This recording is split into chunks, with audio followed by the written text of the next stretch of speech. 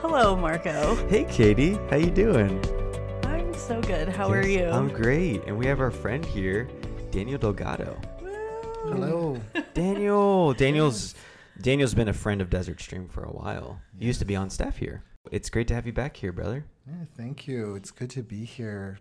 I feel like I'm at home Yeah. whenever I'm around Desert Stream and the Desert Stream family and the Living Waters community. Yes. We're like your local Applebee's. When you're here, you're home. Oh, can I say that? Is that copyright? I don't even know if that's the correct slogan, but when you're at Desert Streams, you're home. Well, Daniel, we'll get right into it. I just want you to maybe share a little bit of your story and how Jesus made a way for you in your own sexual brokenness. So maybe give us a background of how you came to know the Lord in your own struggle and what were some turning points in that for you. Yes. I always think of being a teenager and having embraced the gay identity through a counselor who had encouraged me in high school to embrace this identity. Because I was always in counseling and I was always trying to get help and different things, and was always recommended to go and see someone because I was dealing with a lot of more effeminate qualities. I acted more like a girl, and I was being teased a lot in school, and I was having these same-sex attraction feelings, and so it was encouraged by this counselor to embrace the gay identity because he thought it would help me and my life would get better if I did. Yeah. So when I was a freshman in high school, I embraced this identity, this gay identity, and by the time I was 16, I was pretty drugged out and depressed and having a lot of issues, and I didn't want to live, and I was feeling very suicidal and depressed. And I had just moved into this neighborhood in Texas. I'm originally from Chicago, but my family moved when I was a teenager to South Texas, to McAllen, Texas. And we had moved into this subdivision, and we lived right across the street from this Christian woman who I didn't really know her, but I know that she had noticed me. And she had discerned one day that I was dealing with something because the Spirit of the Lord actually spoke to her, and she felt so inclined because she said that the Lord had spoke to her. Some years later, I found this out. I didn't know at the time, but she told me some years later that the Lord had spoke to her and said, go across the street and invite him to church. And so she did, and I went with her, and that day I was dealing with suicidal ideation and was really planning on committing suicide. Wow. And I had lost hope at that point because sometimes I just always thought, it would be better to be dead than alive. And I didn't realize at that point that I was under such a spirit of death. Sure. And the Lord was intervening through this Christian woman who was already interceding for me and praying for me because she would notice me getting off the bus, every day from school, sometimes hearing the barrage of insults and lies that they were saying to me about my identity, these peers of mine from the school bus. And it was just it was horrible. And I remember thinking to myself that it was negatively reinforcing all these things that I had believed about myself, these lies. And she came across the street, she knocked on the door, she invited me to church, and I went with her. She had told my mom, he has 5 minutes to come with me. Can I interrupt real quick, just based on what you're saying? So it seemed like there was a lot of, at least in your counselor, voices saying, oh, embrace the lifestyle, you're gay, that's who you are.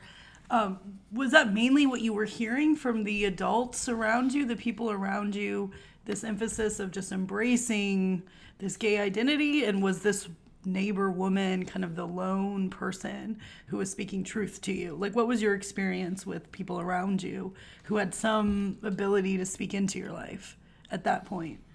Yeah, so I think that there were people who were always kind of saying, I would overhear as a child, adults saying, oh, well, you better watch out for him because he might end up being gay. Whoa. You know, and they were speaking these things over me or saying things over me. And I think a lot of it was through the bullying that I heard a lot of these voices through the bullying, whether it was from peers or even teachers that just would join in with that negative reinforcement, right? By not really addressing it or maybe just kind of glossing over it and not saying anything, sending a message to me, but that this is what people thought about me. Right. And it was being mirrored back to me, but that's what they thought I was, that I wasn't enough, right? And that I was like, this was my lot in life and this is who I was. Yeah. And when this neighbor reached out, it was amazing. And understand that I was always the prime target for the youth group, okay? Like, it's like if we can win him over, we're the youth group of the year, nationwide. And my mom had got saved when she was young, and she got saved at Moody Bible when she was a girl. And so she encouraged, she encouraged that we seek the Lord when, she's like, oh, you want to go to the youth group? Go ahead. So she would encourage that. And, she had she wasn't very devout. She wasn't devout to the Lord. And, but this neighbor woman was. And when she invited me, I went, and the pastor's wife just had a word for me and asked all the men, young and old, in the room to pray for me. And that was the first time that I had ever experienced the love of God in such a tangible way, because these men had gathered around me and blessed me, to experience Jesus and the love of God, because they were entering into my suffering in the places where I was suffering quietly. And I remember crying and thinking to myself, oh my gosh, don't cry. My eyes were closed. And then I thought, oh no. And it was erupting out of me. I was like, kind of like, ah. You ever have that moment? You're like, ah. Marco doesn't cry, famously. So he's like, what is water when it happens, coming out of I'm your like, eyes? no. And so I can't stop it. I know. And so I opened my eyes and they were all crying with me. Whoa. And these were like my peers. These were, Daniel. teenagers my age that were going to local high school. Some were not going to my specific high school. But to be able to witness that and see that was an imprint of Jesus. Jesus' love for me. Yeah. No, I wish I could say that was the moment of my salvation and I gave my life to the Lord in such a dramatic way. And, He's never looked back. Never looked back. And it's like, oh my gosh, I was so pulled by the darkness. I really was. And I knew that there was an assignment of the wicked one to try and take me out. Yeah. And instead of realizing that the church was my home, I thought it really wasn't. And, when I went into the youth group that night as a 16-year-old, you should have saw what I had on. It was like, and yet they loved me. What did you have on? I had on these You're gesturing, but I can't quite make it out, Daniel. And it was like this, and I always share this, for perspective, not to glory. But for perspective. I had on this rainbow poncho. Wow. And these bell-bottom jeans. And they still loved me, and they still cared for me, and they still. So at this point in your life, Jesus Daniel, you were already sort of living a sort of. I was. Okay, and you were dressing more feminine in school. Yes, in school. Okay, wow. And so after this point where you had this amazing encounter with the Lord, what was different after that point? Yes, I went home and I didn't want to commit suicide. At the same time, I ran into the arms of the LGBT community and would sneak out of my house and go to the bars, and they would let us into the bars. And I was a teenager, mind you, okay? Yeah. And I didn't realize what kind of culture I was a part of until, I was 18 years old, and I threw off all restraint, and I said, you know what? I don't even want to live as a man anymore. I'm going to live like a woman. And even in my senior year of high school, I went to all of my dances dressed in drag. I was getting ready to embrace throwing off restraint and saying, I don't want to live like a man anymore. I want to identify as a woman. Now, I knew I wasn't a woman, It's not like, oh, I thought, oh, I'm a woman, you know. I knew I wasn't, but I didn't want to live in my body. Yeah. I didn't like my life. I actually hated my life, and I didn't have language and the space to really talk about that. Yeah. So I just thought, well, I just was angry and thought, I'll do whatever I want. Yeah. And you try to tell me that I can't. Yeah. You know? Yeah. And it was like, wow, okay. So at the age of 18, started just doing professional pageantry and living as a woman. And the Lord, even in that time, was pursuing me through the neighbor who would mobilize people to gather at her house and worship Jesus in the middle of the night while I was off in the bar, acting crazy. This is the same neighbor that invited you? Yes. Wow.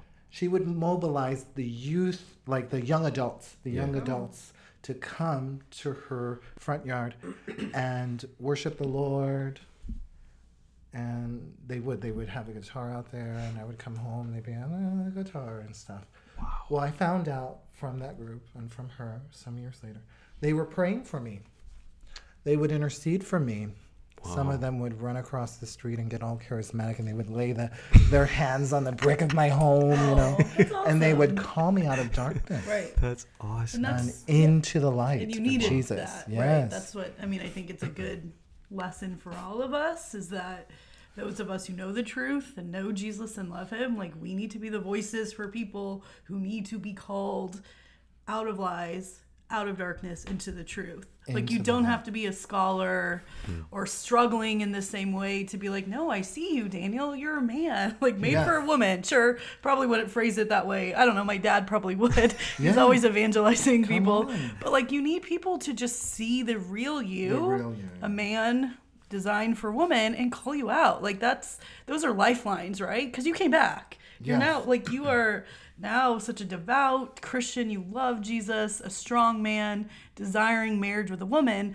And all of those people were important, like, life rafts for you in kind of the morass of gender dysphoria and kind of same-sex attraction. So that's helpful for us to be like, oh, let's call people out. Let's just remind them who they are. Maybe I'm not going to pray all night while you're at the bar and put my hand on your house, but I can say something when I see you. Like, I can remind you if you're a friend, or, you know, if you have the boldness to just say something to someone kind of that, you know, casually, just remind them of who they are, man for woman or woman for man. They trusted Jesus was going to break in, and they believed even when they thought, like, some of them would just think, I don't even know if there's a way, Lord, but I'm going to believe you for the way. Yes. Yeah. I'm going to believe that you are the only way, that you are, you know, his only hope. Amen. And later I realized, wow, I was looking for hope. And I wanted to know who my hope was founded in. Yeah. Where could I find hope? And when Jesus encountered me, I'd be at the pageants and stuff. I'd be sitting there, and he'd be convicting my heart. Wow. And I'd be thinking, what am I doing here? Mm-hmm. And one day, this guy, you know, just invited me to come to church, you know. So I was, you know, partying with a lot of backslidden Christians. Yeah. I'll just say that. I was. I mean, I was partying with a lot of backslidden Christians. Yeah. And some were in the lifestyle and some were not. Yeah. You know, and one guy just said, hey, I'm going to church. I need the Lord. Like, you want to come with me? And I was like, okay. And then it ended up being my neighbor's church. Wow, amen. The Lord just was drawing you. Was she there? Yeah, she was there in the sound booth doing, you know. Whoa. She probably freaked out when you walked in. She was like, okay, that's all right. Awesome. She just remained steady and was a constant presence in my life. And such a wonderful person. We still talk today. Wow. We still have a great relationship. It's amazing. Yeah. You know, and I think what was so beautiful was that people surrounded me and provided a space for me to encounter Jesus so that I could actually wholeheartedly repent and give my life to the Lord. Yes. And I'll never forget that day in December. It was the 1st of December of 2002. And I just went up for prayer. right? Because I just thought to myself, I had tried so many times to do the sinner's prayer and all this kind of stuff and all that. And then, you know, and for you Catholics listening, you know, and you're rolling your eyes, you know, it's kind of like... Marco rolled his eyes. No, he didn't. No, he didn't. He did, audience. Dear listeners, oh my gosh, Katie, you're outing me, and Daniel's defending me. You know, for those of you like rolling your eyes or folding your arms, you know, really Jesus encountered me in such a powerful way and brought me to the end of myself, to where I cried out to the Lord. And I remember weeping that night, holy tears, and repenting in the presence of Christ's members, and him just dropping it into my spirit. I'll never forget. It was like I was experiencing Jesus enter me. It wasn't just a feeling. It was like I could breathe. It was like he had resuscitated me. Something had happened. And like the whole atmosphere shifted and changed. And it was like a cloud being rolled back. And I could breathe. Yes. And I thought, oh my gosh. And it was like Jesus like standing. It was as though he was standing right in front of me saying, choose me. Yes. And that's when I just wept in the presence of the Lord, because this man just was going around praying. He was the father of one of the guys at two of the gentlemen that were attending that group. And they were doing altar ministry time after the message, you know. And he just came up to me and he told me how much the Father loved me and how much he loved me. He kept repeating, the Father loves you. And I just broke and I wept in the presence of the Lord. And he told me that I was going to defend the kingdom of God, that I was going to represent and be an ambassador for the kingdom. And from that day on, I followed Jesus. Amen. And I remember that night, this phrase dropping into my spirit that has anchored me to this day. And that phrase was, you are not a homosexual. Yes, amen. Yes. And I knew that was from the Father. Yes. I knew that was Jesus speaking to my heart. Yes. Now, Daniel, and it has anchored me to this day. A couple things come to mind that I want to ask you about. Number one, you use the word repent, you know. What did you have to repent of? Because people would say, well, Daniel, you didn't choose to be this way. There's an aspect of your experience of same-sex attraction that wasn't your volition or a part of your will, but we would say in our ministry, like, well, there's an aspect that we do have to repent of. So what do you mean when you said, I had to repent when I came to Jesus? Yes, I realized that I was a sinner. Honestly, I was in the presence of the Lord, and I experienced the love of God in such a powerful way that I became so aware of my sins.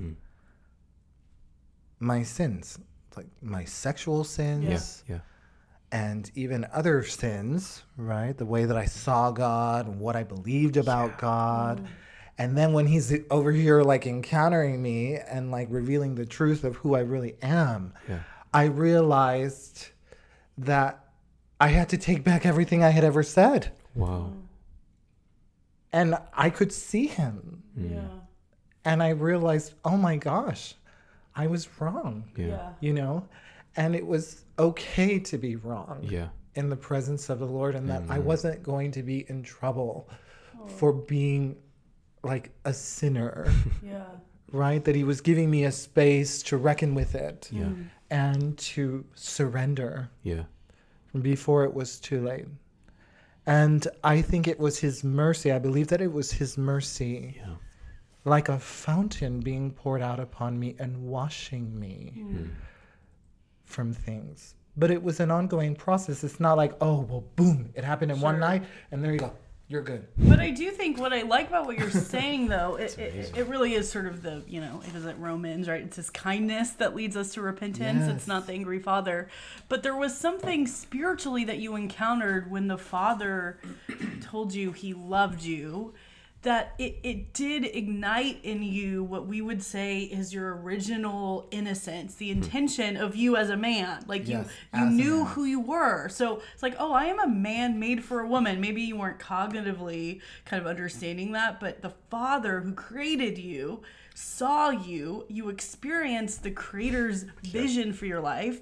And then you knew what you were doing was sin. It was by reminding you of your dignity that you could then see where you had fallen short. Yes. So what a beautiful reminder that the Lord never lost sight that you were a good man. And so it was in that vein that I was like, oh, I just don't want to squander. Yeah. Right. I don't want to hide this. So like that's like the blueprint of our bodies that we talk about. John Paul II talks about theology of the body, but like we have a blueprint in our body that reminds us of who we are. And you never lost that despite years of partying, years of kind of dressing as a woman and all of that. Like the Lord never lost sight of it. And it took a moment with him and it was like revealed to you afresh. And yes, it's an ongoing process, right? Becoming chaste and becoming whole, but like how amazing. Like that's what got you really kind of centered towards him. Yes. Beautiful. I think another thing that was very important was to realize that I was trying to escape my body. Yes. And that is a kind of Gnosticism, right? Yeah. Like trying to escape the body, trying to empty my mind, trying to just think, oh, well, if I just don't think about it and I just do what I want, I'll feel better. Yeah. I'll be better. And I wasn't. Right. I was like dead. Yeah. And then when he resurrected me, and he breathed life into me, and I thought, oh my gosh, my eyes opened to the spirit of death, and I realized I was wholeheartedly committed to a whole culture of death when it came to the LGBT reality and dressing as a woman and different things. And then the Lord was just like, okay, now you can live for me and actually be part of a whole culture of life. Amen. Yeah. The Lord loved me into the kingdom. Yes, amen. I always say this. He loves us into the kingdom. Yeah. He doesn't hate us into the kingdom. Yes. Amen. And I think it's important to say that because so many accuse the church of being hateful. And it's not true. Yeah. Amen. But love is always, I think, like what the church nowadays seems to love LGBTQ. Like there's so much love, but God's love is always love and his truth. They're not separated from the Lord. His love is truth. And so I think what we see in the church is either a tendency to be hateful or love LGBTQ, but without the truth of who they really are, their intention. And so God loved you into the kingdom, but he loved you by revealing the truth of who you were. Absolutely. So we can't split it because then we're not offering love. I mean, love devoid of truth is easy sentimentality that costs us nothing and does nothing. Like the people who loved you in the lifestyle who were affirming it weren't inviting you into the kingdom of life, right? They were just going down with you. So I think it's what you're saying. It's love and it's the truth. Yeah. You bring up a great point, Katie, and you do too, Daniel, in using that term Gnosticism. Yeah. Now, what does that mean? The Gnostic heresy historically was a total split from the body. So the spirit split from the body. It's almost like this language we hear today, like I'm a woman trapped in a man's body. Like that's Gnosticism at its highest. There's a sort of split from the demands of the created order. And from the truth, right? And from from the capital T truth that you're speaking about, that God loves us into the truth. And what does that mean for us as sexual beings is that we have to reckon with the truth of this body. Like you said, Katie, the blueprint of this body. Yeah. And so even relating back, I love this. I think it's so important when you speak about trans ideation and living as a woman. That's, of course, is a Gnostic. There's so much Gnosticism threaded in that. But even to take some steps back and to say, well, even homosexuality is a form of Gnosticism. Absolutely. And in a way, if I'm living a gay lifestyle, I'm basically saying my body that has a blueprint of being spousal with the opposite one actually has no demands on my life. Yes. Right. I can bypass the demands of that blueprint so as to live in whatever I feel or whatever I desire. And John Paul II especially would say, no, we go deeper. Yes. Deeper still is a direction and orientation of who we are for men, and who she is for us, women. Yay, me. Yay. So I think that's so important. Like I think throwing out this whole Gnostic thing, people are like, what does that mean? it's so much in the air, Yeah. living so divorced from the demands and the freedom Right. of our body. When we listen to our nature, we're able to unlock a freedom. Right. Yes. Capital T truth Yes. is freedom for us. Yes. Well, yeah, and then like the power of the incarnation means nothing, right? Because Yeah. it's like Jesus took on human form, Yes. and in so doing, our bodies become these beautiful, like, Yes. imaging of the divine. And so the moment we say, well, our bodies aren't really for this design purpose, but for my own feelings, then like, what's the incarnation? Then why Right. is Jesus still retaining his human form if it actually means nothing? And so at the very least, if you love Jesus and you are, the incarnation is how we became saved and Wow. redeemed, it's like, let's respect our bodies because Yes. he respected our bodies by Yes. taking it on. So, I mean, that was the whole, right, Gnostic split. It's like, well, what's the incarnation then? Right. And like, we need to start with him, not us. Exactly. Right? Isn't that exactly. John Paul II is always like, well, you kind of start with his design, Right. deeper, yeah, and then you go deeper than all of your crap Exactly. and brokenness, and then you Yes. find what he's retained, and he retained it in you. Wow. That's so cool. Like, Yes. you're a living example of the Lord retaining something in Yeah. you, and then you kind of fought and you won it back. The importance of healing. I think that Yeah, good. the story is good, right? The salvation story is amazing. I realized I needed more. Yeah. Amen. I needed more healing. Yes. Because I began to talk about my story to people here in this community, right? Because, you know, IHOP was a draw. The And House of Prayer in Kansas yes, City, yep. here in Kansas City was such a draw. Literally, after I got saved, I came to the One Thing conference 28 days later after I got saved. Wow. And I thought, I am going to do full-time ministry. You know what I mean? Like, I don't care about college anymore. I'm burning all my clothes and wigs. Like, and I did it. I did Yeah, it. for sure. And Yeah. I'm just going to follow Jesus, and I'm just going to do that. And I did. I gave my whole life to the Lord, and it was Yeah. amazing. But I came here to Kansas City for the prayer room to go to Bible school, and then I had heard about Andrew Comiskey, and I thought, oh, wow. I want to do the Living Waters program. So I went through the Living Waters program, and the one thing that really came into the place where for so long I had believed, right, when I was believing the lie of the fact, you know, that it was like, oh, you're this is who you are, you're just gay, you know, whatever. Then when the Lord came in, I was like, I knew that wasn't true. Right. And I was like, oh, I know that's not true.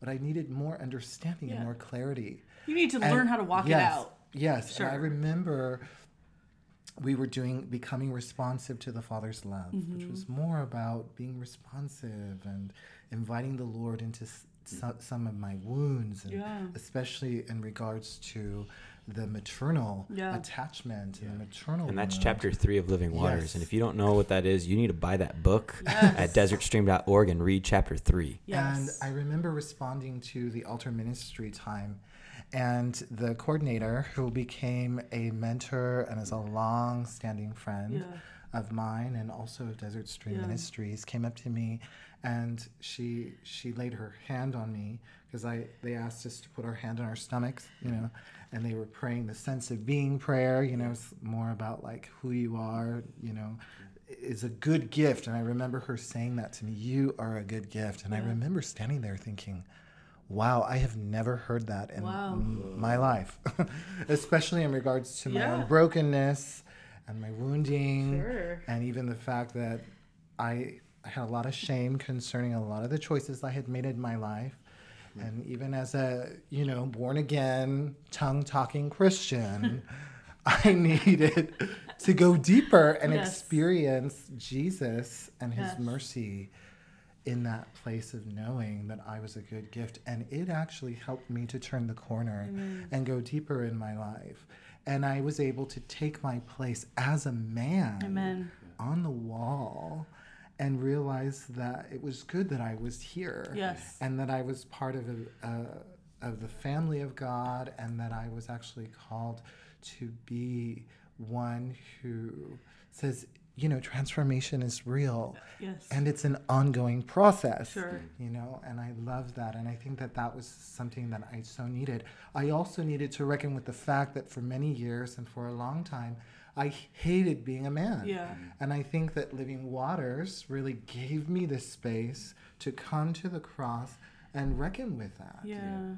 And realizing that I needed to have that honor restored. Wow. That my honor as a man had been so broken and distorted. And, you know, I was so severed from the good of my masculinity. Yeah.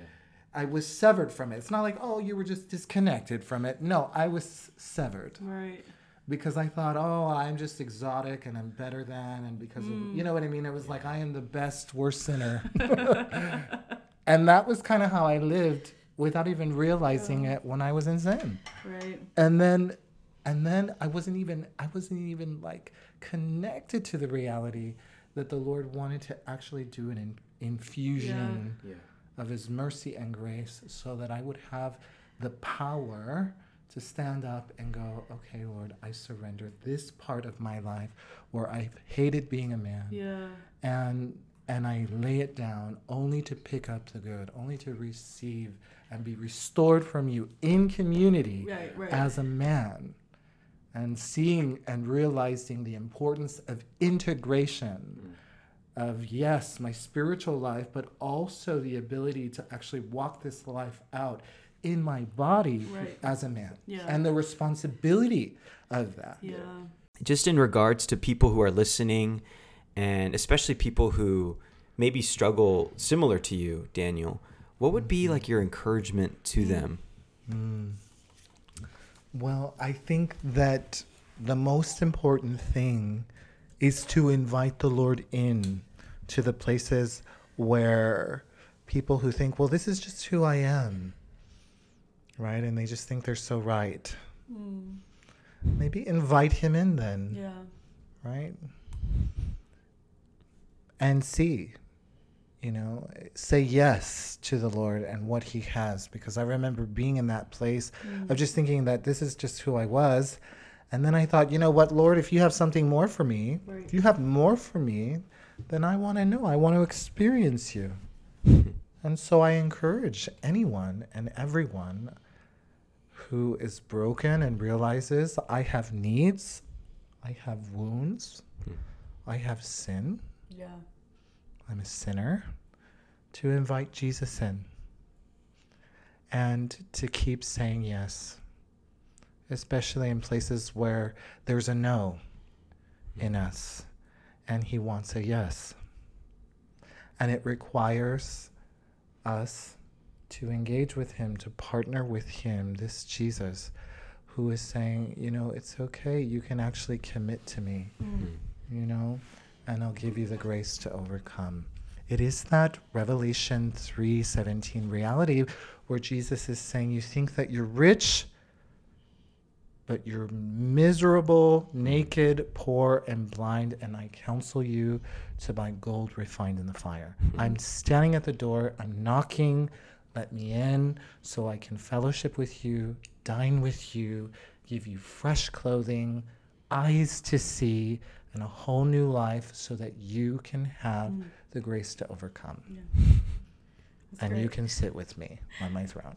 And if I could make a shameless plug, like, great advice, Daniel. It's like, listen to the Lord. But for some people, it's like, well, I don't even know what I'll find if I go there, right? If I kind of open up these wounds and these areas of like kind of deep torment to the Lord, I don't know what the truth is anymore. So I would recommend Strength and Weakness by Andrew Kabisky on the desertstream.org website. He kind of talks about how this brokenness can actually become, and I think it's a quote, a threshold of hope.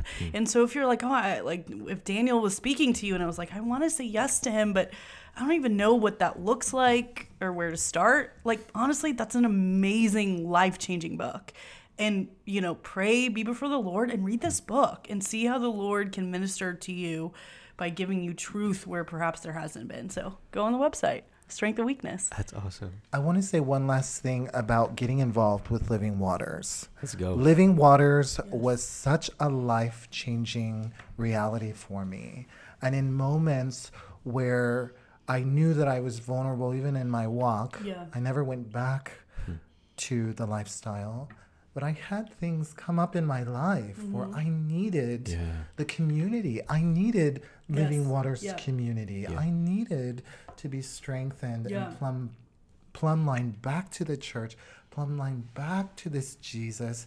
And Living Waters has been a community, a family of affection that has helped me to realize that I need the church. I need Jesus. And so I want to encourage you, do Living Waters, come to the Living Waters training, say yes, do it, and invest in actually being a clear voice and a signpost that Jesus is in the business of being a healer. Come on. He's in the business. So I'm going to use that as the perfect segue. So if you want to get in the business of being a healer like Jesus, if you want to receive some healing but become a conduit of it to others, Desert Stream is putting on a conference. The name is quite a mouthful. It's Incarnation and Integration.